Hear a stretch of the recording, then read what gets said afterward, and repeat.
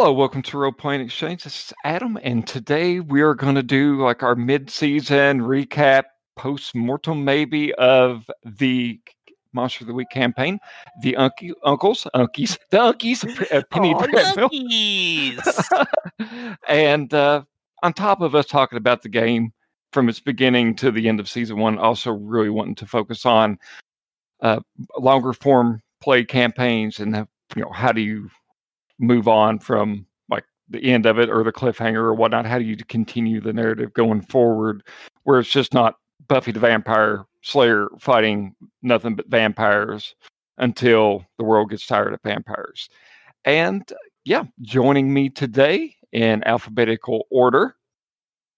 Well, there's a bit of an issue there, but I'll go first. Yeah, I just realized because technically I should go first because it's Chris C versus Chris H. Yeah, but I'm also the host while you're a guest, so that is true. Also, watch him flex. Sorry, keep going, Chris. Yeah, so this is Chris. You hear the other Chris in the background. I am the standard co-host for RPX. I'm Adam's. Gadfly. Mr. Hyde, actually, but keep going. Okay, fair enough. Mr. Hyde works too. And I'm playing Branson on the podcast. Awesome. I'm the Crystal Pepsi of Chris's. Crazon, review cultist. Go by many names, but I guess I'll go with Crazon for simplicity's sake here. I'm Crazon. Crystal Pepsi was desired. Oh, wow. Tired. Ouch. I don't feel so good, guys. I'm sorry. I feel kind of woozy, man. Oof. And just go outside and lay in the snow for a bit. That'll help the burn. Yeah. So, what contributions do you have to the campaign, Crazon? Oh, like pretty small role. Only the GM. Mostly the GM. the brain, the half brainchild, or the half concoctor of the cognivore. The other credit goes to Adam.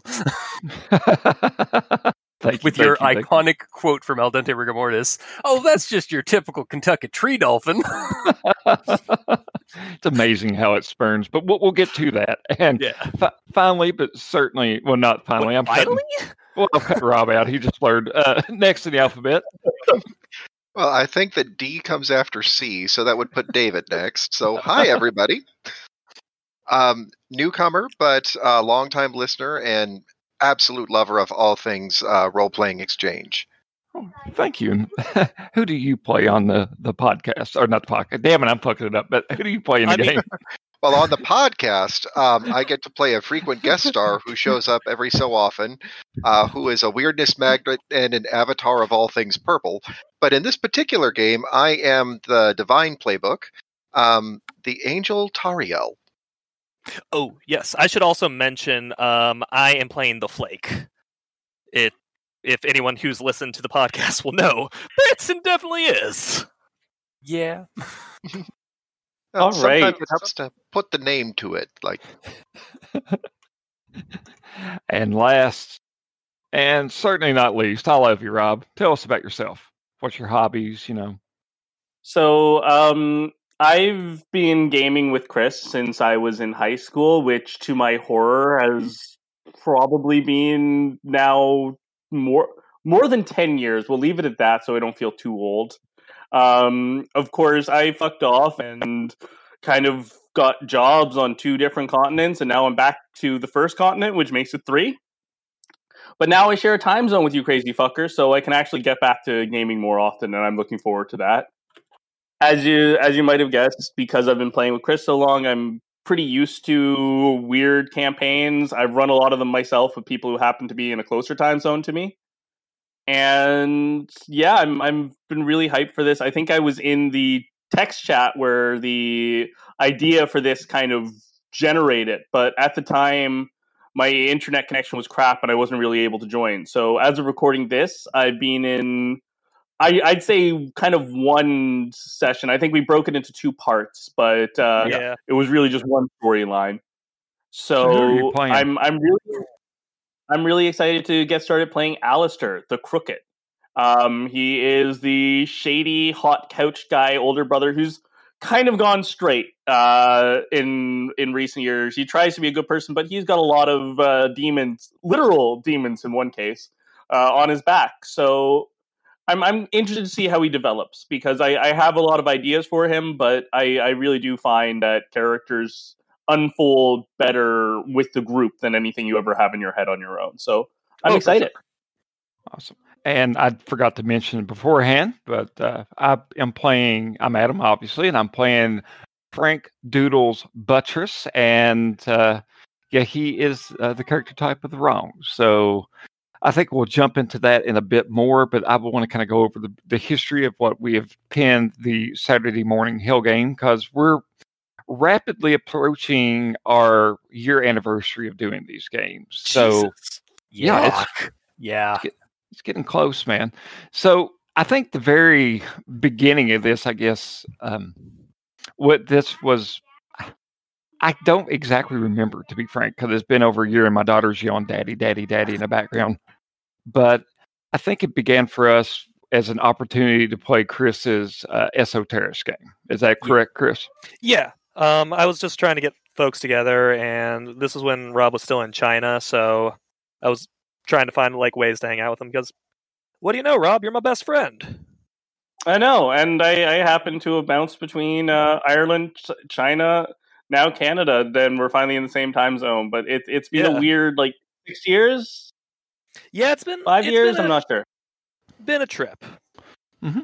So we start out with our Esoterrorist campaign, or not campaign. Well, it's going to be a campaign, but we're kind of just piecing along, and it finished. I think did 4 or 5 sessions. Rob was in on that. We finished it up. I think our next thing, and I need to dig through and see if I can find this recording, but our next big game was we did, what was that Doom game that we played? You played, Chris? The Walmart game. Yeah. That was just basically us fucking around, though, to be fair. Yeah. And then Crazon started kicking ideas out to us. I think I was privileged to it in the beginning of him wanting to do a game with the Kentucky Tree Dolphin. And in typical Crazon fashion, it was going to be a one-shot, right? Guys, I swear, it's a one-shot. It's not going to last more than a session, maybe 2. All right, Let's do a mini campaign. All right, let's do a full-blown campaign. Yeah, fuck it. We're doing it. Doing it live. Yeah. And that led us to our first episode, which was the, I don't remember what it's titled since I haven't picked them up. I have it here. The scenario I titled, Welcome to Dolphy's Cove. Oh, Dolphy's Cove for Kentucky Tree Dolphin. And it's been kind of fun, talking with Crazon about all things Kentucky, and he talks to me about all things Canada. And I mentioned to him, aside from what we said, that's your typical Kentucky Tree Dolphin, I've told him about a recreational kind of forested area called Red River Gorge, Kentucky. And we've read creepypastas that was set, a creepypasta. I was going to say, we've read creepypastas, both good and set in that region. And this was an opportunity for you to get out and I guess explore Kentucky vicariously, so to speak. Yeah, well, I mean, since there's a certain thing going on right now that has prohibited me twice now from going down and seeing this place in the flesh. What's going on? Just a certain. I feel like there should be some sort of pod episode for that titled Deep North meets Deep South or something. Oh God. Oh God! I want to be there when we get all of us in the same room. Oh God, yeah, it's going to be glorious. If we can all meet at Gen Con 2022, maybe that would be great. Let's go ahead and jump into that first game. Briefly, like I said, just kind of off mic, I mentioned that we're just going to kind of shoot through these pretty quick. So, Crazon, since this was a one shot, what was your main goal of doing Welcome to Dolphy's Cove? So really, I just after we had that talk of that really bad Kentucky creepypasta that spawned the Kentucky Tree Dolphin, and then we had that other Al Dente episode where we actually brainstormed Kentucky Tree Dolphin as a creature. The natural step was basically to do a game scenario with that. So that first game was basically the culmination of our brainstorm of what we would want to see a creepypasta of the Kentucky Tree Dolphin be. And I basically just took the notes from that, added in a creepy abandoned theme park because Americana, and even, let's be fair, Canadiana to a degree, is kind of based on, like, there's like creepy abandoned places all over the place. It's true. And North Americana. Yeah, North Americana, basically, yeah. And there's a ton of like abandoned, like independent businesses and entertainment ventures that are just sinkholes that are great for settings. And I was just like, well, what if the Kentucky Tree Dolphin was basically behind it, one of these places, and was using it as a trap for its next meal? Okay. So. Yeah, that's basically the first session, and then we came up with the Council of Uncle stuff, based on the premise of, all right, we need a wraparound frame for why your monster hunters are going out and doing things. Well, my niece is creepy. She tells me really creepy ghost stories sometimes that she comes up with, that are in no way based off of like mine and her mom's influence on her with our own interests in horror. Clearly not. Mm-hmm. So I basically just used my niece as fodder for the wraparound of like setting of this, and it's like, all right, so you all are uncles to this creepy girl named Penny, who used to be a spooky playbook from Monster of the Week, but was exorcised, and now, but still hears whispers of other sides or of other things. So she's Faison. basically your yes. I love that you say exorcised the same way Reagan does from Mob Psycho 100. Okay. Well, I don't want to say like I have too many friends that will like, oh yeah, on a treadmill thing. Like, I was like, thanks for doing that pun, you asshole. I Sorry. I barely stopped myself, for the record, Crazon. Like it's not going to be a fun time. Yeah. So, kind of moving on, let's go ahead and jump into the primary character creation for this. So, it was in the beginning, it was just Chris and I, and I don't know if people had picked up on this throughout the course of all of our actual play recordings, but Chris and I essentially work as foil against each other. We like one another. We're friends. I think very highly of Chris, but when you get us into a game, either one of us is going to be going for the other one. I think we do it too maliciously, but I wanted to kind of play on this dynamic that's just naturally occurred in our games. We just have good energy that way. Oh yeah, and I wanted to be I guess what would be the best description? Like more of the straight-laced kind of character. The adult in the room. Yeah, I wanted to be the adult in the room, and that gave Chris total freedom to be the exact opposite in great foil. So I created Frank Doodles. I have always enjoyed Monster of the Week series, growing up in the 90s. X-Files is very, when it wasn't the fucking aliens, which I found boring, but X-Files was a great series I enjoyed. Then I logically went into Buffy the Vampire Slayer, which definitely has not aged too well over the years. And so that's kind of where I started with. Basically, I think he was. I think I told Crazon that I wanted him to be a ginger version of one of the Winchester brothers. Yeah, your exact quote to me was Sam Winchester, but with red hair and the Punisher. Yeah.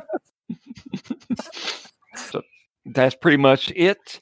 And I think from that very beginning point too, I did kind of want to establish that I had a biological familial tie with Penny, even though like the running motif here is uncles, and we've kind of broadened that term quite a bit. But that was me. What about Chris? What about your Branson character?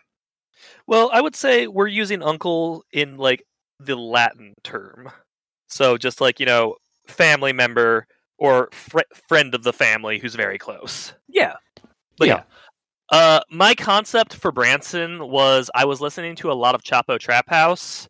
And Felix Biederman is insane on Twitter. So I'm like, I'm going to play a streamer who is a fairly prominent on Twitter, and his entire personality is he gets constantly owned. Like my basic character concept was a guy who's like a mixture between like a leftist weirdo Twitter and Zach Bagans from Ghost Adventures. Yes. Awesome. Didn't you also make a Twitter feed for Branson? Yeah, I haven't been really using it. That's fair.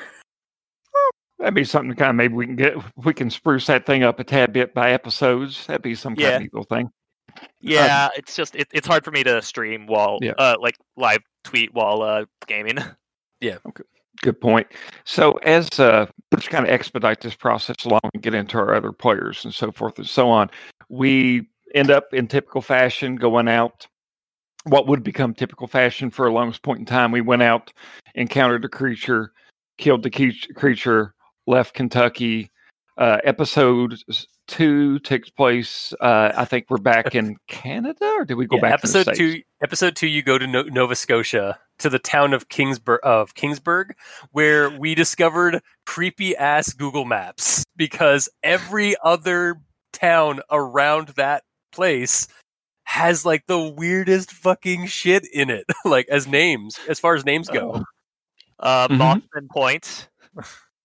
I will say, as someone who worked for the creepy map company, like one of the creepy tech companies on maps, I hadn't heard about this, and I am deeply personally betrayed that I'm an industry expert, and you didn't have me like leaking all the company secrets while also killing some what's kind of cognivore. Like, I'm deeply betrayed. I put in my time in the data mine.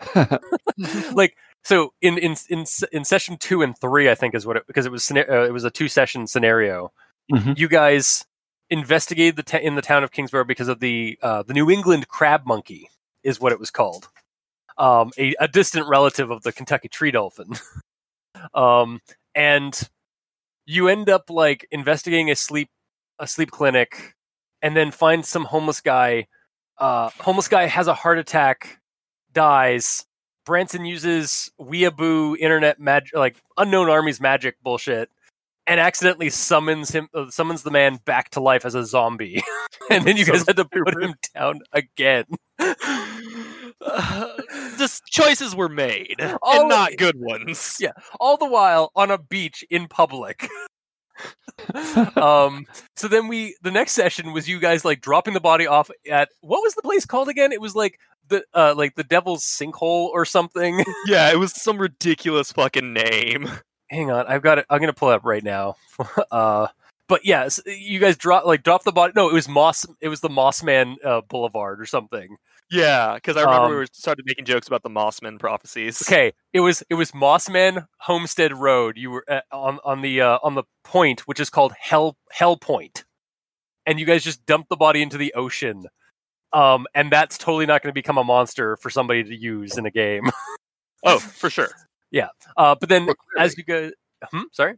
I said, "Oh, clearly, that's totally not going to be turned into a monster." Yeah. And then some woodland critter creatures that are totally not Fae decided to give you guys a helping hand in your investigation and led you in the direction to the to where the creature and his accomplice could be. I really cannot emphasize how much we suck at investigation. Yeah, the fairy punk mother chose really well when she chose you guys. But yeah, you guys ultimately like saved the day. You found out where the monster was and what it was doing, and disposed of it, while also dealing with a portal to its home dimension or something. Mm-hmm. Yeah, this is when I was also introducing like the weird like cognivore rune. That like every time you guys went into like the lair, you'd see this like weird rune. Mm-hmm. And that was session 2. Basically, was you guys disposed of that and saved a family and ruined this this spoiled brat child's life That a little fucking bit. sucked though. He also, Fuck he was a shit can. I think session 3 was actually where Chris took the reins. Is this old Yes. Spider Legs? Yes. Yep, Yeah, that's old Spider Legs. I guess we'll also introduce my character in this as well. This would be a good time. Yeah, so on top of being the GM, I was also Penny's dad's brother. Wow, twin brother, yeah. John Jacob, and I was basically just Jack, who is Penny's dad, but with a mustache and a cowboy hat. Literally, I was the initiate, so I was part of a monster hunting cult called the Convoy, which are a bunch of people that are just tour across Canada fighting ghosts and monsters for a mysterious benefactor. Like Zach Bagans. Yeah. Oh my god, yeah. It was basically like a slightly different take on Zach Bagans. Van Helsing trucking. Yeah, basically, and it was basically an RV convoy of like a cult of RV convoyists. Yeah, so that was my character.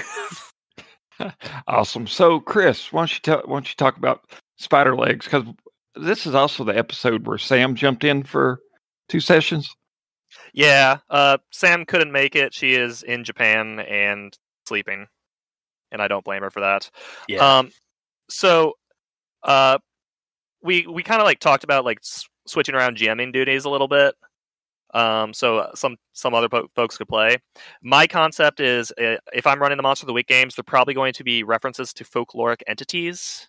So my idea is like I based the initial one on Old Spider Legs, which is a fearsome critter in lumberjack culture, and it's basically just a big ass horse with 8 legs, and it's functionally immortal.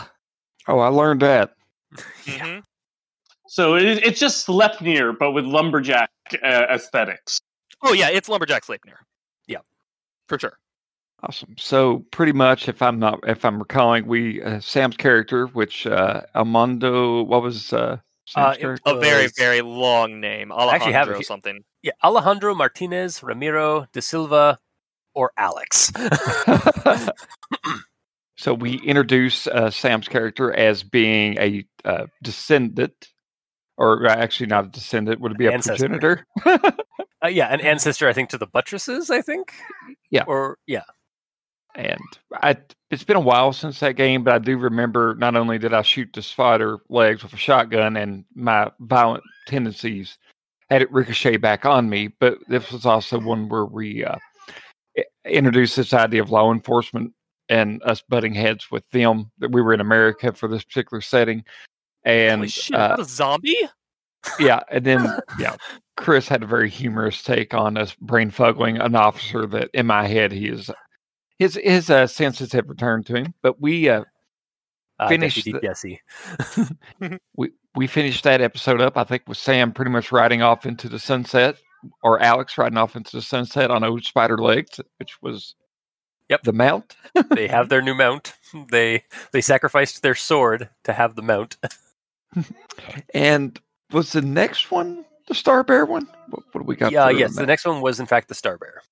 Okay, so what was that one called? And it is really dumb title. So the title with the New England crab monkey was Penny for Your Thoughts, I think.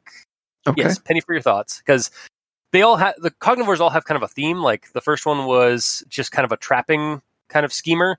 The New England crab monkey is a peddler of power for thoughts, basically. And then we had Home on Riley with the Great Canadian Star Bear, because I found a town in Alberta. I think it's Alberta. Might be Saskatchewan. What are the prairie provinces? Alberta, called Riley. And I just immediately thought of Riley. So, this one was basically this was the start, basically, of you guys not just punching the monster, but then ultimately like making deals with them against Branson's better judgment, or against Branson's judgment. Retort. Yeah, judgment Impulse. on it. Yeah. I think I was just going to say, I mean, technically as well, the last one ended with the spider horse being a horse or a mount. So technically it started the one before. Oh, that's true. Yeah, that's fair. I just meant with like the cognivores themselves, because they are kind of like an alien faction to this whole thing. And yeah, this is basically also kind of give you this one kind of ultimately gave you a little bit of their side of the story. Like they are running out of, or they're running out of resources on wherever they come from, and they've managed to find their way to Earth, which is a bounty of cognitive energy. That is what they feast on. So, yeah, they basically you got a little bit more on their side. And now that I'm thinking about that, gonna punch you. Yep. Yeah, that's Branson's thing. It's like, I don't need to know your backstory. Cool motive, still murder. Yeah. Well, we'll get into character development as we go along here. But yeah, as you mentioned beforehand, this is where we actually start dealing and like communicating with them in a more than a point blank kind of range. I believe I took the next session, which basically, whereas Chris is enjoying the like he likes doing folklore and stuff. I think one of the original ideas that Crazon and I are kind of bouncing off of is I originally wanted to run a Monster of the Week campaign with, I called it the Old Man Game, where it was just a bunch of old monster hunters that had to come together to take care of one of their former members' child. It ends up in trouble. So, kind of a too old for this shit kind of campaign. But my interest in general has been more of the traditional kind of supernatural kind of vibe with ghosts and demons and stuff like that. And I picked the scenario, which was a published one, because I'd purchased a bunch of Monster of the Week resources through Roll20. And this, I think, comes from the book A Tome of Horrors or Tome of whatever. Tome of Mystery? Tome of Mystery. Yeah. This scenario is called A Church with a View.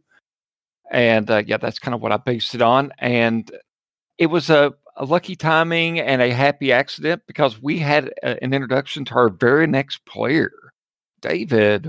Like, how did you enter this? Like, well, I've done a couple of different one shots of Monster of the Week.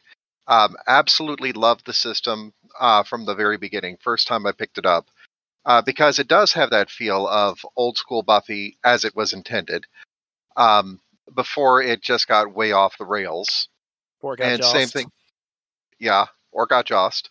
Or Supernatural, back when it was literally let's go to this place and find this monster, before it also hit the point of, we know it's one of those things you have to stab it 14 times with this particular kind of knife. We've got all of the information. Let's just do the thing and then get on to big meta plot. So, I've played the Divine a couple of different times, and I always like the idea of an angel showing up when you need one for whatever reason. And the fact that we're going to be playing this one, it's going to be heading towards a church. I went, I'm going to break out the Divine and grab an angel. And so that's how we ended up with Tariel. I kind of love the Divine because of the fact that you can shoehorn them in without too much effort. And because of the way that the playbook reads, I don't have to know everything that's happened in the campaign so far. I just basically get the information that I need for whatever time, and then here we go. Yeah. So the fact that I don't know everything that's going on really does fit, and I got to have fun with that. And I've been enjoying myself ever since. I like the idea of playing Tariel as a bit of a fish out of water. He is the artfully innocent to the schemers, the plotters, and he doesn't see Branson as being all that bad. He sees Branson as just being somebody who's a little bit misguided. Sure. Yeah, clearly. And the scene that comes to mind the most with him is just jumping in and going, okay, I'm going to help. Oh, wait a minute, you're in the wrong place. I can fix that. Angel wings, and then suddenly we're there. The angel teleport is one of my favorite bits from a couple of those different shows. And also there is one particular episode of Supernatural that summarizes all of it to me. It's when the boys are trying to get away from angels because suddenly angels turn evil. And Castiel walks up to them and says, you guys are being tracked. Don't worry. and puts his hands on both of their chests. They go, ah! And then he moves on. And when they later get x-rays, they find out that he literally carved Enochian runes into their ribs in that moment. And now they can't be tracked by angels ever again. And it's just that I love that feel for the magic. Just I'm not even going to tell you all of the stuff I'm doing. I'm just going to do it quick, fast, and you'll learn later on that I'm actually helping you. It's fine. It's fine. Awesome. I enjoyed that. I've actually, we'll kind of talk a bit more about it in a moment when we get to the future of the campaign. But I have a couple other scenarios in mind, and one of which definitely an angelic host would tie into it. So, yeah, when you mentioned that you were going to be playing the angelic character, I was like, okay, I know where I'm going when I run this again. So I love this. It was fun. I had a great time. I appreciate you guys. That was the one day that I actually ruined your Saturdays by just we ran 2 sessions, ran it in the morning, had lunch, jumped back in. As Hammond can attest, I don't, unlike Crazon, I don't think I'm as prolific in my 5-part one-shots as he is, but I kind of, my games drag on a tad bit. Well, and at risk of contradicting you, you have yet to ruin a Saturday. You've made them better. I don't care if the game goes on for 1 hour or 6. I will play it and have fun every minute. I appreciate you saying that, man. I think we had the next session Crazon took over. Now, he has a title. I had to look mine up to see exactly what the scenario was. Hang on. This one was, it was in all caps, Polywog. And this was with regards to actually 2 cognivores, the Pacific Pacific Northwest Hermit Toad. I like because how fuck off. I just like Your own right. fucking shit. It's like, why did I give it such a long ass name? Oh, right, because its point of origin is such a long ass name. Anyway, the Pacific Northwest Hermit Toad, and the this also introduced the another race of that kind of work alongside the cognivores, and they're actually called the Cur, and they're basically crap people. Out of game, I don't think it'll really ever come up, but they're basically what the cognivores were feeding on in their home dimension.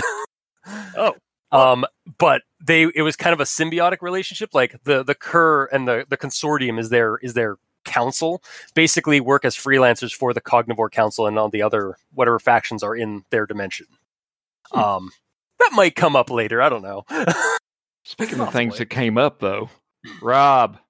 Oh yeah, Rob showed up for that one. Hello, finally. You're allowed to speak now. I know. No, sorry. I coughed a bit, and I was like, I'll mute the mic for a second, save Adam some editing work, and now I've given you more editing work. So thank you, and sorry, Adam. Just going full Canadian right now. Already thanking us and apologizing. So Canadian casualties. Sorry. Yeah. So I suppose I kind of was around during the inception. Like, this whole group was set up to facilitate the fact that I was like 12 to 13 hours away, depending on daylight savings time. And now that I'm back over, it's a bit of a pain in the ass to wake up for the morning. I really do appreciate you guys trying to include me. But yeah, because I was working so hard, even with all that adjustment, I wasn't able to get in on the ground floor of this, unfortunately. Now I have all the free time in the world. And I'm excited to get started with this. I'm playing Alistair Credence. Originally, I like playing utility characters, and I saw like the access to magic in this as a gimmick I wanted to kind of lean in on. So it started out with me thinking I'd kind of go in for the expert, play someone a little bit like Giles with like a weird dark path, similar to the Buffy character Giles, to clarify. Then I found out that Branson already had a hidden place, which is about half the special stuff from the expert playbook, so I felt like that would be a little bit boring. I looked around, I found the Crooked, and I got excited for that. And then I could see... I love Powered by Apocalypse sort of games that you can do weird fuckery with the stats. And so I started looking around for how I could make stats work in a gimmick that would give me my character. And I've kind of found the deal with the devil to give me bonus stats. So my character is very sort of, he can't fight for crap, and he's not very cool or relaxed, but he's got his connections, he's got his charm, and he's got his magic. And so I'm kind of playing this hybrid of expert and the crooked, where he's mostly gone straight, but he has a shady side. And some of it as well comes from, like Chris, I too enjoy having my brain poisoned by leftist podcasts and that sort of crap. So True. I kind of, and then as well following the campaign vicariously, like seeing you guys post in here because it happened to be in the same chat for a game I was playing already. I got that big uncle energy, and like Chapo and Felix, I think, are a big inspiration for that. So I ended up kind of designing the ultimate uncle. Like I ended up just making the hot couch uncle, like the weird sort of sketchy uncle who shows up but always gives you like 100 for like your birthday or whatever holiday, and has like weird connections for DVDs and movies. Like you can go to him and he'll be happy to help you, but you're not exactly sure where he got that shit from. Yeah, So it's a little sus. that is my entire character. I think part of it as well is that I do tend to play pretty nice, benevolent characters, relatively clean cut. And so I'm trying to make him sketchy without being too sketchy. Like I do want him to be very much the good guy at the end of the day, but he has a past, he has his baggage, and I'm just going to dump all that in Crazon's lap to fuck with us freely using. So enjoy that. Type, basically. Yeah. Wait, I will say, go ahead, David. I didn't say any. Oh, I I'm thought sorry. you did. My bad. that was crazy. Oh yeah. Oh, my bad. I just want to mention real quick, since I interrupted you a second time, that Rob and I have a bit of a history together. I don't know if he realizes this or not, but the last game that I'd actually played with on our original Sunday group, we were with Rob. We were doing trying to do Hill Folk, and our characters had a conflict that I am dragging over with new characters several years later in a new game. So whereas Rob's trying to do redemption, and I certainly want to see Alistair hit redemption. The simple fact of the matter is that I'm just grumpy and going to take it out on him. Kind of deal. Oh my god, that's where that comes from, because I noticed we had the same dynamic when I was playing Kelly in our Esoterrorist game, but I assumed that was just because you didn't have Chris to pick on. I literally remember nothing about that Hillfolk game. Same. Oh yeah, it established our relationship.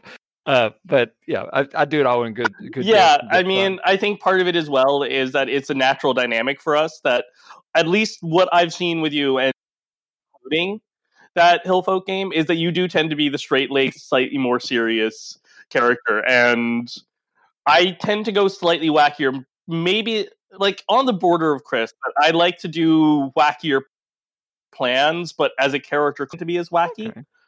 So I assumed it was the same kind of dynamic. You're kind of the beleaguered dad to our antics, who is trying to we don't explode ourselves on Twitch. Hey, Adam, your character concept is usually long suffering. I'm trying to. Is it Bob? What are Saget, they doing this time? Is it Bob Saget who's in Full House, the dad? Yes. Yeah. Is Adam's character just Bob Saget, and you guys are all just the other uncles? Yeah. No, Adam is perpetually just Bob Saget with a shotgun or whatever medieval equivalent. I would may I offer Red from that 70s show, but oh yeah, you jackasses. Now that I've totally hijacked that, I do apologize. I just wanted to kind of put that out in the air for me and Rob to kind of simmer on for a moment. What were you going to say about this particular session? I just wanted to say about Rob's character and his choices for his background and stuff. You also gave me the gift of so we started off with Cognivores and Branson and Doodles dealing with we got Branson as a weird urban magic kind of guy, or modern urban magic, and then we have Doodles as more of the mundane approach to things.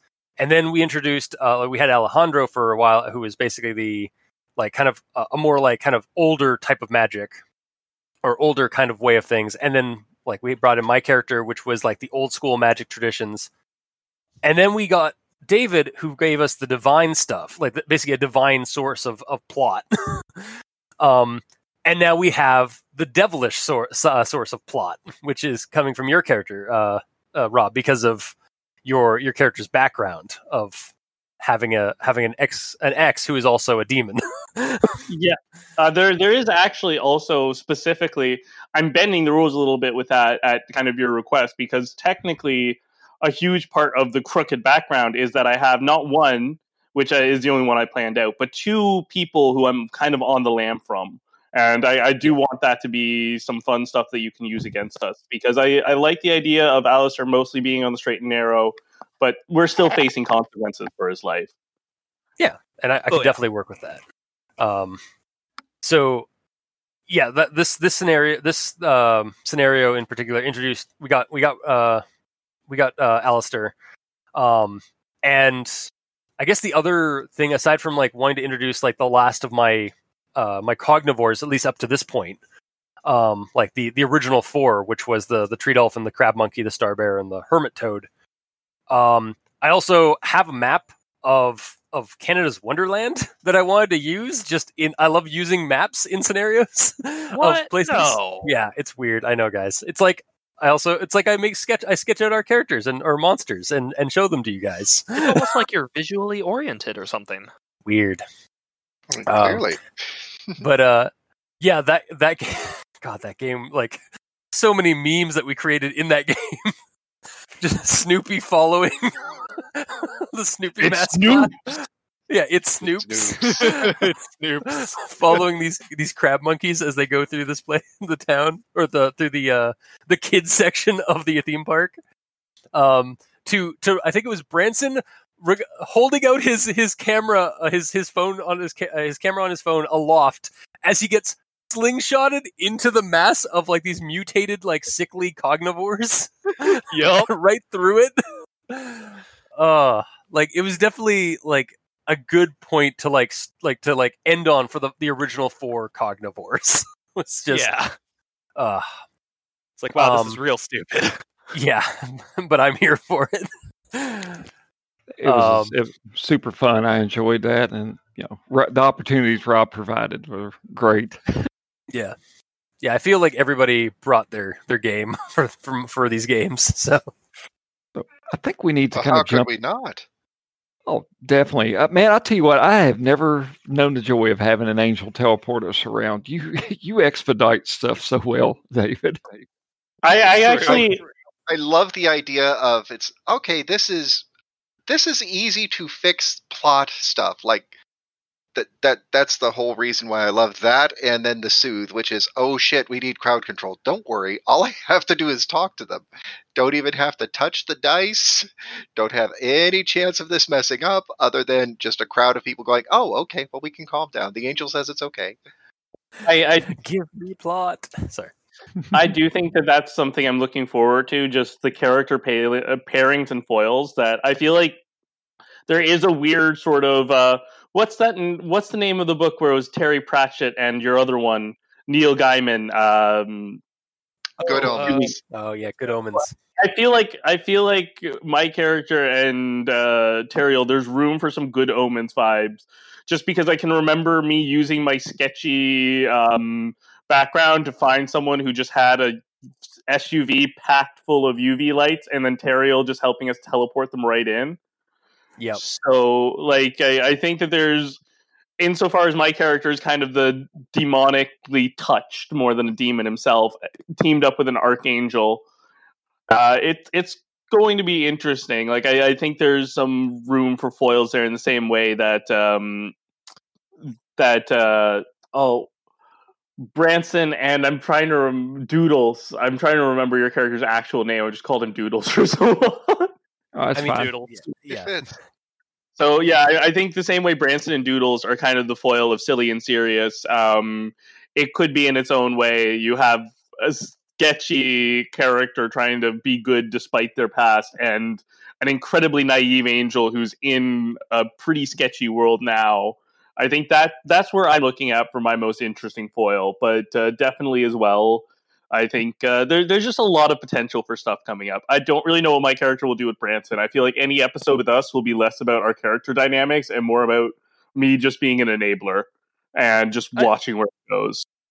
I'm pretty sure any episode that's just you and me, it's just gonna be Chris and Rob being Chris and Rob at each other. Yeah, it's one where it will be a very special duo if that ever happens, because my character, as I said, I like utility support characters, and so like my character can do weird magic. I've got pretty good weird stats. I've got some things tweaked for it, though really that'll happen more when I level up. And then I have the thief move of like, someone who can hook you up. So with Branson taking the reins, because I'm not really making a leader character, that will be hilarious for me to watch. I mean, I think that'll be hilarious for everyone to watch. Yeah, because Branson does not have leadership qualities. And now I need to actually plot out a game that is like, whenever Adam or David can't make it, I'm just gonna like, hey guys, I got a game for Branson and and Alistair. Yeah. I think that this is a pretty good point to kind of jump into where we are right now and where we're going. So we've kind of, for the past couple of weeks, we've been, you're taking a break or doing other things on Saturdays, prepping for a Monsters and Other Childish Things game that Chris is going to run. So we're pretty much coming up to the season finale. There's been a lot of development so far, and I don't want Crazon to give away too much, obviously, but let's look at as a story right now. Like, where have we been from the beginning, where we are now, and how do you tie that off? So what do you think? So we start out with a simple idea: take care of one monster. It's not a one and done. A cast of characters is assembled as we keep pulling the string. And now, as of the last session, the one that we're talking about right now, with the Polywogs, we're at a point where we're getting ready to kind of meet the other side, so to speak. Yeah, because like you said, it started as a Monster of the Week, like just straight up, like a cut and dry. Like, there's this, your benefactor is telling you to go hunt these monsters, and then over the last couple of games that for the Cognivore stuff anyway, you guys have got to learn a little bit more about their side, and I've started kind of thinking about like, what is the motivation here, or like where is this leading to? And I think to not to spoil too much, I think that it's leading to basically an actual some kind of confrontation between the forces at play here, like the outside force of the Cognivores and the home team basically of like the thing that's been whispering in Penny's ear and getting you guys to go and do these things. I think the next session is probably going to be the start of basically talks between the two big powers here. These talks. Yeah, it did occur to me like right after I came up with that idea, I was like, this is fucking just Dresden, god damn it. I mean, it's less racist. I'll try and like tone that part off of it. But the issue here is like there has to be some kind of a meeting, because like you guys have now kind of gotten their side. You now have a bit of a sympathy on that end. They have sympathy. We'll get to you, because we also have this like long-standing prophecy that came up for Branson and the Convoy cult. So I've actually worked an idea in for that, but I think that'll end up coming to fruition in phase 2. Which I guess season 2, I guess, of this series.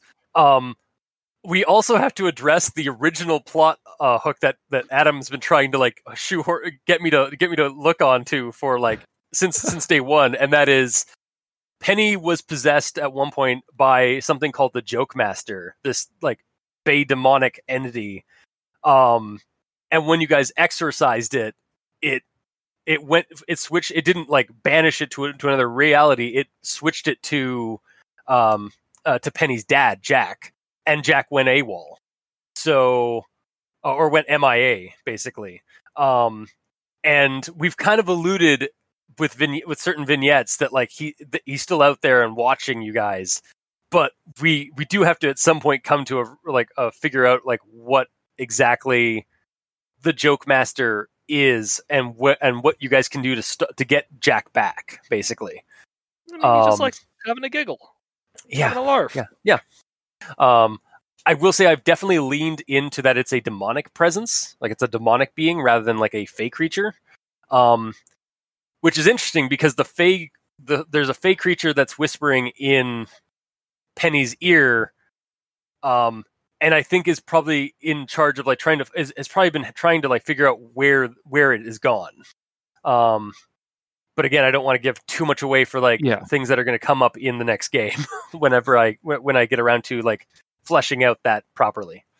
And I also don't want this game to like become like go into like a weird meta plot and like stick with it. I want to keep having like monster adventures and stuff like that, and like have different GMs play if they have an idea for a game. So I am curious as to like if any ideas if you guys have for like maintaining that, but also having some conclusion on certain aspects of the plot that we have come up with as they've evolved. My idea is that my problems are going to be outside context games. Like, okay, so basically, whenever Penny comes up with something and I'm running, it's probably not going to be directly tied into the plot. Monster of the Week shows usually the best episodes are the standalone episodes. Yeah, see all of the X-Files. Yep. I kind of am wanting to tie this in with other properties that I'm familiar with, and what comes to mind is, I mean, the narrative has got to advance, it's got to grow, it's got to mature, but we've also got to be able to realize when we're getting ready to build something up to the point that it's going to collapse on itself. So I mean, it's kind of a delicate balance that one is striking, and I keep thinking back to the Buffy the Vampire Slayer series, and in particular when they involve the government agency. So that's when you get like I think I'd call it the Atom arc, so to speak, the cyborg demon thing. That's season 4, I believe. I think so. That's when you actually get Spike is kind of humanized and all that. And I mean, I don't know where this is going, obviously, but I got arrested for shoplifting. I don't know exactly where this is going per se, but I just kind of, we're on the radar undoubtedly by something. I think that was alluded to either off mic or just a moment ago, like Time is Meaningless, with Branson's stream and so forth and so on. And I feel like that is something that we're going to have to tie in. So an agency of some point, a point that is human. I do have an idea for that. Okay. If I'm like, I'll say, like, if you want to collab with that at all, Adam, like I'm all ears as well.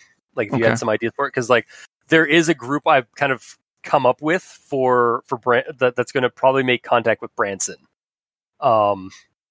Those poor fools. Yeah. And it does have to do with the fact that he keeps streaming supernatural bullshit on Twitch. Hey, I'm doing my part. Like, try it. I'm just only be not afraid so much. My big push is to create the Hell Game Cinematic Universe, as it's been nicknamed. So I for one, am looking forward to the Ordo Veritas paying Branson a visit. The Ordo Veritatis will never make it into Monster of the Week. No, that's a more serious game. Yeah, no, I think if anything, like I'd maybe even use like the group that I'm going to introduce as something like that, like maybe for like sillier Delta Green or like esoterist games in this subplot, but Delta Green, but Canadian, and kinda. My last little addition to this section, I'll gladly pass this on to someone else to jump in. Mm-hmm. I do like the concept of, because, let me back up here. Throughout the course of this game, and it started at Chris's Oat Spider Legs, where I was injured for attempting violence. And then in the one with the Canadian Starbearer, you actually present a creature that has very human-like qualities. And it allowed me to, as a character, rethink certain misconceptions that I have, and it's provided a lot of depth, and we'll kind of go into where we see our characters going in the future. But, I like the humanizing of the monsters, but I also want to see through this relationship with a man, created structure. I want to see where we see the dark side of humanity itself. So, not it could be like man, trifling in God's domain kind of stuff, which would be a good Terrell kind of tie-in, or it could be, March Technologies or whatever it is from Delta Green. I kind of want to. I think it would be a nice juxtaposition to have creatures, otherworldly or fae or whatnot, that are benevolent and good and trying to be helpful, and then their evil human counterparts. So, I mean, those are just things that I would like to see continued. Yeah, we could definitely have that. I think there's also potential for a plot in the fact that the Cognivores have used up all of their resources, and so you might get some War of the Worlds or, God forbid, Avatar sort of sentiment where we're the Na'vi in this case, that there might be less benevolent forces moving in to kind of exploit the world, which maybe they even have good intentions, but sooner or later they might suck us dry if we are nice to them. Maybe Branson has a point. Oh my God. Yeah, no, I that's definitely going to come up because again, the Cognivores are here. They need a new place to. They need a new they need a new place to stay. Also, munchies. And while some of them are maybe well intentioned, some of them aren't. So, yeah. David, what do you think about this? Jumping in, what would be your suggestions for our season 2? Well, I can already see so many possibilities of all of the plot threads coming back together, like all of the loose ends that we've left behind all showing up at once, or not even all at once, but just all showing up. Like it's already looking like it's going to be fun. Like for instance, the body that got dumped and the revenant that comes out of it. Like I feel like, look at, or would you look at that? It's the consequences of our actions coming to bite us in the rear end. I like that idea. What? I've never heard of consequences before. What is this nonsense? Oh, that's when you do a thing and then you didn't do all of the thing, and then bad things happen because you didn't do the thing. I don't like this. Chris says this now, but I'm pretty sure his DM notes are whatever he's running a game is literally just consequences I can force them to face. Oh yeah, no. I was talking to my wife last night, and I realized I have 3 basic game modes: goofy nonsense, tightly paced mysteries, and consequences. That's not terrible. That's actually a really good way to play. Those are all very valid ways to play. Yeah, no, I like to think I'm a pretty good GM. I believe you are. I'm 100% on board with that. I would subscribe to your newsletters, good sir. Right? Anyone else want to add in on where they would like to see the season 2 go? Definitely, we need to get into the prophecy for yes, John Jacob and Branson's sake, because that shit's hilarious. Yeah. I'm that drops. Sorry. Actually, speaking of a similar thing, because of the way Monsters works, a lot of us in our character backstories or through other ways within the plot, we built up a lot of weird organizations or forces or powers, and I don't know how much we've seen of them clash yet, but I think it will be very interesting to see some more open conflict there. I'm excited for that because I'm all about intrigue and weird politics, and so yeah, I'm hoping to see a little bit more of them butting heads. Yeah. Also, just as a tease for something that's going to be coming up very shortly, there's a neutral ground faction called the Hasturos. So that's they're a family from up north, but they are neutral territory. Honestly, that sounds a little bit like the Italian mob family of Cthulhu cultists. What? No. I've been watching a lot of Futurama recently. Italian mob family of Cthulhu cultists. What are you talking about? Forget about it. Personally, I'm of the belief that there's no such thing as Italians. Ouch. Yeah, sorry, Chris, you don't exist. I don't feel so good, guys. I just turned to dust. Looking back over my bullet points here, seeing what we got. Yeah. And I do kind of like the idea of, well, how do I, okay, words, I have them. At some point in time, no, seriously, be not afraid. Why does everybody run? Turn into a thing. Like, I could totally see other angels that don't look nearly as human-ish showing up. Yeah. Just have Yeah. Mostly because we understand that you're dealing with a demon here, and Home Office has questions. So many questions. I love the idea of that. Like, we're all used to Tariel, and then like the fucking like actual like angelic cherub showed up, and we're just like, "What the fuck is that?" And Tariel's like, "Oh yeah, that's my brother." I'm just here for when the 5 interlocking rings with wings poking out of them hand us the very nice embossed business card. Be not afraid.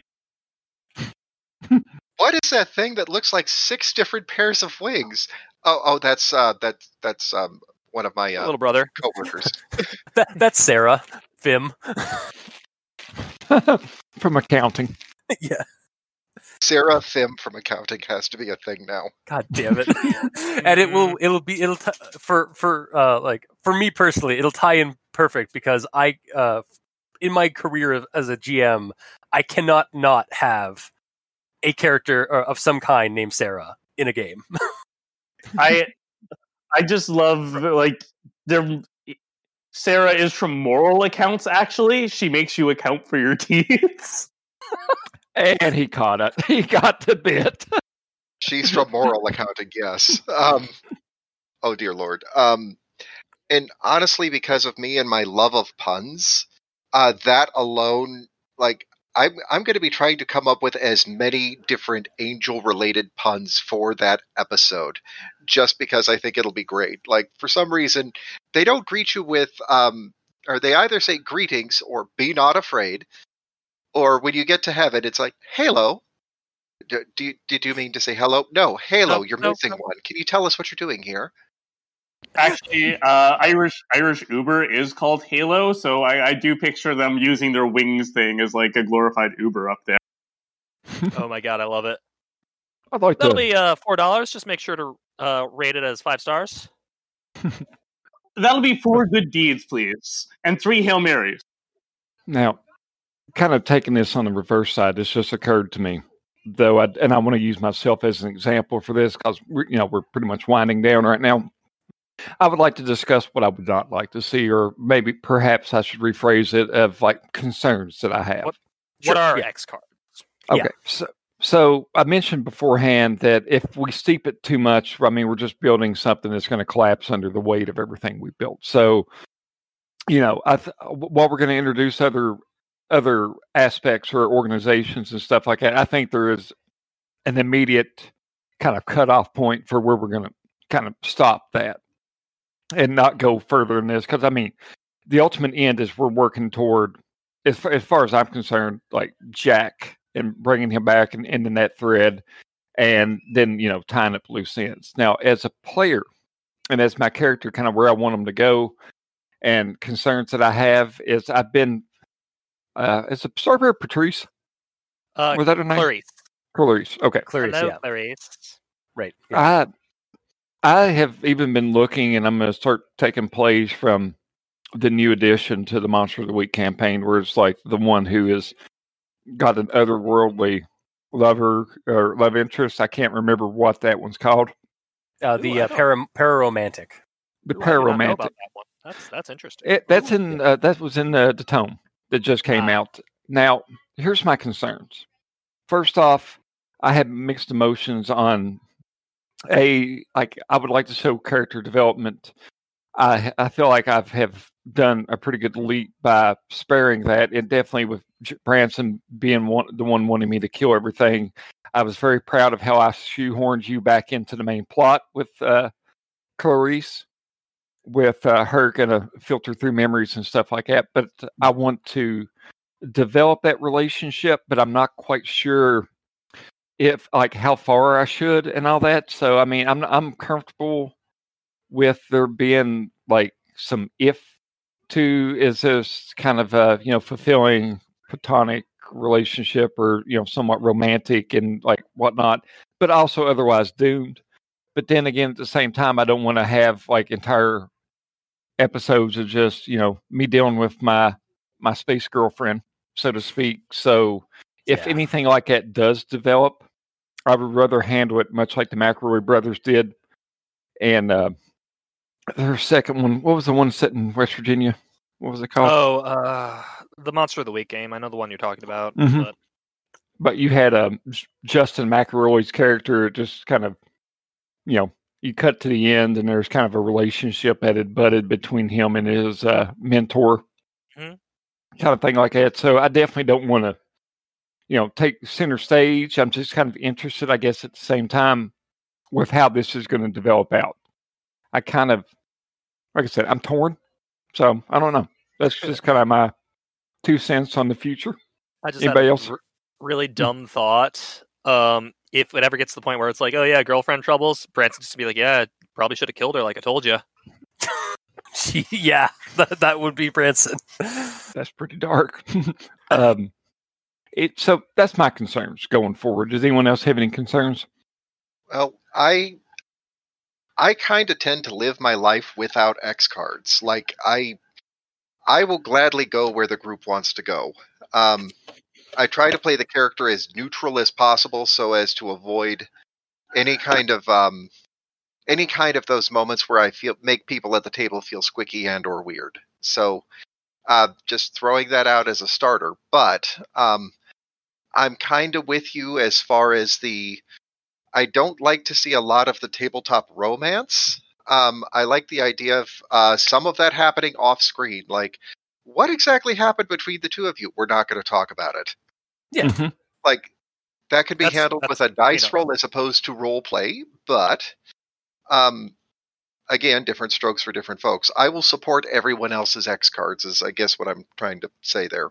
And come up with solutions for ways that we can resolve the plot threads without it being weird. At least not the wrong kind of weird. My standard X card, don't fuck with animals, yada yada. I gotta just write down these X cards just to make sure I have them down. Because I'm just wondering, because I've only heard Clarice referred to as the Great Northern Dream Bear, that I don't really want to know how literal the meaning of fuck is in this sense from Chris. So are we talking like some Jacob from Twilight, or how does the this thing work? about Clarice is she's a psychic projection, like a human psychic projection created by an alien life form. I was kind of thinking more along the lines, Rob, if you've ever seen Her, by the Joaquin Phoenix movie where he falls in love with a AI. Okay. They fall in love with Siri on the iPhone. Mm-hmm. Yeah, exactly. But it's going to be unique. I want to see it. I'm sorry, you cut out. Try again. Yeah, sorry for that. I have it mapped to a button and my finger slipped off it. But yeah, no. I will say, Adam, I wanted to get the cheap joke in there, partly because I don't have that much context, and I kept hearing Clarice referred to as a bear, so I was really caught off guard by this being a potentially romantic thing. I mean, but it's really more of a twink, if we're going to be honest. Yeah, my brain went to that kind of bear too. So. Yeah, please stop. I thought we call him Clarice. For the most part, I think that it's something that can. I think was it David nailed it on the head with just like it could have been Crazon, it could have been Chris, but someone said that it's something that can be mostly dealt with off screen, and if for some reason the relationship ends in character, you can just be like, we don't want to talk about that. Like, this is very 90s TV show procedure. I think it serves as a good guide to this. Just though I am down to see Twilight, but with Canadian Dream Bears. Like this is the Twilight we needed, but didn't deserve. This thing has a finite end too. And that's the best thing. If you were watching, Friends or some kind of syndicated series, Ross gets with Rachel, blah, blah, blah. They go their separate ways, and then we got to try to drag them all. And like every series does that. it seems like, and that gets super, super old. You know what I mean? So, like, Also, the flip side, it gets old fast too. Like, if we want to wind back the clock to earlier TV shows, there's a reason why there is the one referred to as the Cartwright curse, which is one of the boys gets a girlfriend and she dies, so that we can maintain the status quo in the next episode. Even Supernatural has shades of that with Sam's various girlfriends all dying. Yep. Like, that's a problematic kind of... Castile going to super hell. Yeah. It's, it's inborn identity and stuff like that. Like, we tend to make female characters or love interests, but definitely it's the sexist female character kind of approach, represent domestication, and we can't have our protagonists domesticated. Like, Jason Bourne's got to go out there and keep fighting criminals, and to do that, we've got to kill off his love interest of the first film. So yeah, I am totally with you on that, David. Yeah, I feel like it's problematic in a number of different ways, and realizing that now, that's also why the characters that I play tend to be either ace or aromantic, just because I want to nip that problematic plot line in the bud and not have it happen. Yeah. Like, as far as Tariel is concerned, I can pretty much guarantee you that if anybody ends up attracted to him, he's not going to know how to process it, because Angel. Yeah. Now you're just encouraging me to have Al come out as gay and kind of have a crush on Terrio, just to see how weird a dynamic I can force. That would actually be very interesting. And okay, that one we can definitely pursue that. Like, I am fine with that for comedic value, knowing where we stand before the whole thing takes off. Like, if you guys are fine with processing that for comedy or for a little bit of drama in the right circumstance, I'm cool with it. Like, I will say, like, that sounds like a genuinely interesting plot, but the reason I put it out kind of with a laugh is that I think I'm in a similar position to you. I don't necessarily play ace characters so much as I just assume, like, their relationships aren't relevant to the game. Usually the game is just covering a small portion of their life, that maybe they have a girlfriend or a wife off screen, maybe they're not dating anyone at that time, but, like, for me, I'm just finding it comfortable that it's like, this isn't the part of the life where they're dating people. This isn't where you drag someone for a first date. All that stuff can kind of happen off screen for me, and I'm comfortable with it. So, like, I do think that could work, that, like, I joked about it being kind of cool to see Twilight, but with a bear. I think that could be a bit whiplash for people listening, though. Like, it might not be what they're into. And so I don't know. I trust Adam to deal with it at his discretion. Oh, I but just for myself. Confidence. Yeah. Yeah, no, you're a really good role player, Adam. Like, everyone in this group, I generally trust to handle that sort of stuff. But just for me, I usually avoid it personally in games. And if people are new to it, I kind of encourage them to just be like, this is an adventure story, not really a love story. If you want your character to have, like, a partner of some kind or some kind of crush, like, you can have that, but it's not really a part of the story majorly. Yeah. It's not really relevant to the narrative, basically. True. Yeah. True. Like, I think the way you're describing it, Adam, it actually would be relevant to the narrative, but that works. Because you've made it's not made a deal with the devil, but kind of in a in narratively, you've made a pact with this entity. Yeah. And are kind of entering into a partnership of sorts for beneficial gain, i.e., finding your brother or your brother-in-law, or your brother. My brother. Yeah. Cool. So I appreciate the feedback I've got on that.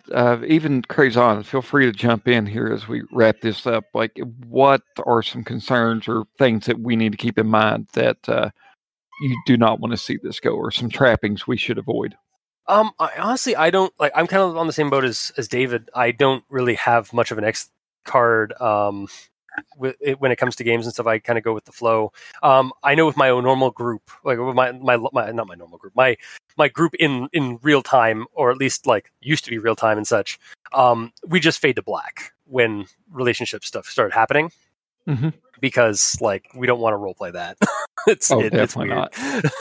Not. Yeah. I will say it was really interesting, like just not really about the X card, but like just your partnership with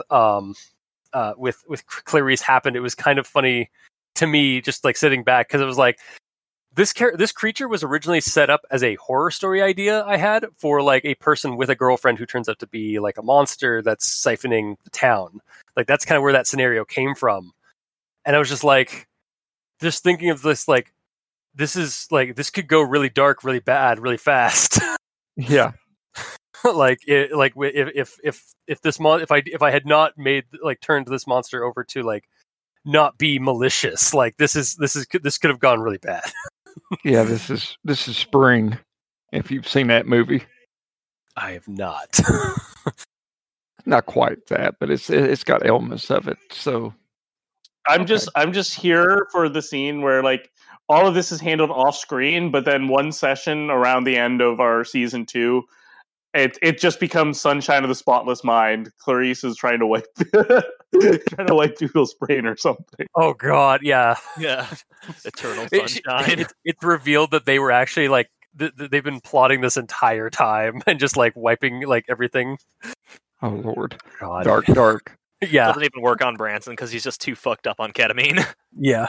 What's I mean, this is off mic right here. Like, is there anything else we need to add to this particular section? I mean, section like things you don't want to see, and it doesn't have to be about me. I mean, I'm talking narrative in general. I mean, things I don't want to see. Adam. Okay. Adam in general. That's fine. Like, I'm kind of on the same boat as what you said earlier, Adam, with the like the meta plot getting too heavy and like crushing this game. Yeah. Like that's why I've been kind of like on the fence, or like I've been kind of trying to like figure out what the next step is, because like I want to keep like having the accessibility of having us like be able to do like Monster of the Week sort of adventures and stuff, but also have some progression as well. So I think I don't want to go think too we're far in on a this. I think we're in a good spot for that. If you guys want to nix this section, I think it would probably be okay, because first of all, we're still at the early out stage. There's not too much to really be cautious of. What I think I'd like to see is kind of make sure new monsters are tied into the pre-existing framework. Maybe if we get a new player whose playbook demands that they have some other power, like a government agency or something, we can throw that in. But like, I love the politics. The trick is, for me, you always have to make sure you have like, I don't know, 3 factions, or maybe however many we have, 6 or 8 is a good number, and see how they bounce off each other. Yeah, I should say that I am working on Branson as an iconic character as opposed to a dramatic character. So basically what that means is that Branson is going to like deal with like any like crisis by being true to himself as opposed to changing. Like he's going to be a fairly static character in my mind. That's fair. Yeah. And I think that kind of works. Yeah, though I do think given a bit of time that I'd be open to that changing. Like, if at this point we're at the first season, if we go through like 3 or 4 seasons, like that we kind of are making progression, I can see Branson facing consequences for his actions and maybe growing a bit as a character. Like, I wouldn't be opposed to that. I just don't think it needs to happen early, because he is kind of iconic. He's a little bit memey, or whatever you want to say in some ways, that you don't need to immediately make the funny joke relief character be like, oh, we're doing plot, let's ruin that character and make them face consequences. But, you know, if we keep going, Adam, I think, I said Adam, Branson has a lot of space to grow, and it would be kind of a wasted thing for me for that not to be filled in. But yeah, no, he's a fun character. You don't need to immediately be like, I can joke about this, but like, I trust you guys to do everything well. But yeah, no, you don't need that like teen, like, oh God, what is my life? Sudden angst because we've got continuity, you know? Yeah, I'm not like even Hunter Brothers shit. Oh yeah. Okay. No. But it's just like, yeah, Branson's a fun character, but you know, he has a lot of room to grow. He does care about people, and his actions are going to have consequences sooner or later. So give him the space to grow, but like, don't rush it. Don't overdo it more than you do, but make sure you don't feel like he's pigeonholed into being the funny guy. Okay. Oh, he's not just the funny guy. He's Like, Branson actually does have a pretty good like ecology in the game, because like I'm like one part the problem, one part like the saloon, which works really well. Yeah. Oh yeah, no, sorry, I didn't mean to reduce him there. I just meant like No, I know. insofar as don't feel he's trapped. Yeah, Oh, again, I'll repeat it that we can probably cut this area out because, at least from my personal perspective, I mean I do have X cards, but I think most of the group will probably have X cards this stage as well. But for the people we're with, I feel like we can mostly tear up the X cards really because I've gamed with Chris and Adam for a pretty long time. Like Adam, a lot of that I was absent for, but like we started playing years ago. I trust you two, Crazon and David. I know you guys, and especially with this talk, like I know you guys aren't going to push the boundaries hard either. So like, there's nothing I'm too afraid of. The meta plot getting heavy and confusing and being taken very seriously, I think would be bad. But I think if we let it grow organically, exactly. And no matter how complicated it is, if it's kind of a joke, we're fine. And then I think we're all on the same page where the Monster of the Week game should be super serious, right? Yeah. Oh yeah. And then I think like what I had in the section of what you want to see here was very much like I want to see the factions we already have developed more, and for there to be kind of drama there, so it's not just like throwing in new shades of paranormal. But at the same time, like I think, yeah, if that's not taken too seriously and we use what we have as much as possible without throwing hard limit to new things, then I think we're on the right track. Have any of y'all seen the Move your mic closer to your mouth, Chris. Oh, sure. Have any of y'all seen the Netflix show Disenchantment? I have not. I did do my best to purge that from my brain. It's a good show. I like it. But that's kind of the vibe I kind of want for the Monster of the Week game. So, like, while it's mostly jokey, there is definitely some progression, and there's like a meta plot, but at the end of the day, it's mostly the jokes come first. Yeah. Sort of like connected one-shots. Like there's... No, it's Rob, like... you're wrong. Disenchantment is actually a pretty good show. It's like... It's actually fairly well written. Futurama is where all the good Simpsons ideas went, and now they're taking all the bad Simpsons ideas and making it into a fantasy show. Like, this is late season Simpsons. Hey, guys. I very much disagree. Guys. All right. Sorry, Adam. Sorry. That's fine. We'll argue about that later. That'll be a Rob and Chris talk. Okay.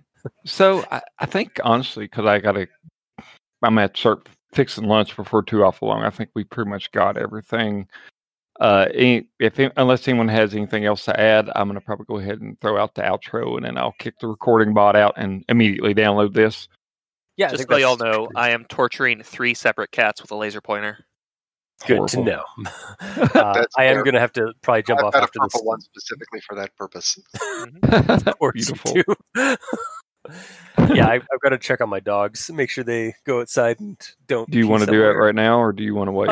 They're good right now. Like for like the next 5-10 minutes, I can probably. Oh, we're good. Yeah. I'm wrapping it up right now. Okay, cool. All right. Well, guys, I've had a lot of fun playing. I look forward to seeing how these materials kind of manifest, and I'm also looking forward to this season finale that our listeners would have already listened to, but we are kind of going into blind right now, which is the way of the world. We're all weirdly passionate about this dumb meme game that we started almost a year ago. Yeah. Damn. It's amazing. I may be a latecomer to it, but I remember seeing the early stuff when you guys were talking about the possibility of it, and I just kind of went, yeah, this looks great. I hope that one day I might be able to scam my way into it, and here we are. Hell yeah. We're happy to have both you and Rob in this. It's been a blast. Yeah, late edition. And Sam, hope you'll be able to join us eventually. Mm-hmm. Love you, bud. Well, for those of you tuning in, thank you so much. We've enjoyed not only just talking to you about this, but we've enjoyed playing Monster of the Week, the Uncles of Prinny Dreadmill, and look forward to kind of going into it. So if you want to catch us, obviously you can go to www.rolepointexchange.com. It's updated every time, 3 times a month, whenever I put an episode out there. We also have a Facebook page that is largely not a very active community, but I throw stuff out there anyway, and it's at facebook.com/The Rolepoint Exchange. We're also on Twitter at RPEXCHANGE. I always fill it out for some reason. And that's the more active of what we have here. And if you like what we do and would like to help contribute to it, might I send you the way of our Patreon? We're at patreon.com/roleplaying exchange. Let me double check that. Roleplaying exchange. And any kind of contribution you put into it, it just goes directly back into the podcast, equipment, hosting, commissioning Crazy Chris a new banner for the website that I just took together with an automatic newspaper kidnapper letter generator. I don't know if anyone's ever noticed that that's what that is, but I have. I just wasn't going to bring it up. But now we know. So anyway, thank you all for your generous contributions. Allow Adam and Chris to feed a mic down to the well I'm trapped in. So keep that sound quality up. Yeah, we definitely need to get Rob a mic. Yeah. Maybe a ladder. Yeah. Wait, if you give him a ladder, he'll get out of the well. Oh, Good that's point. true, yeah. Can we have that? Just need to give him a long cable.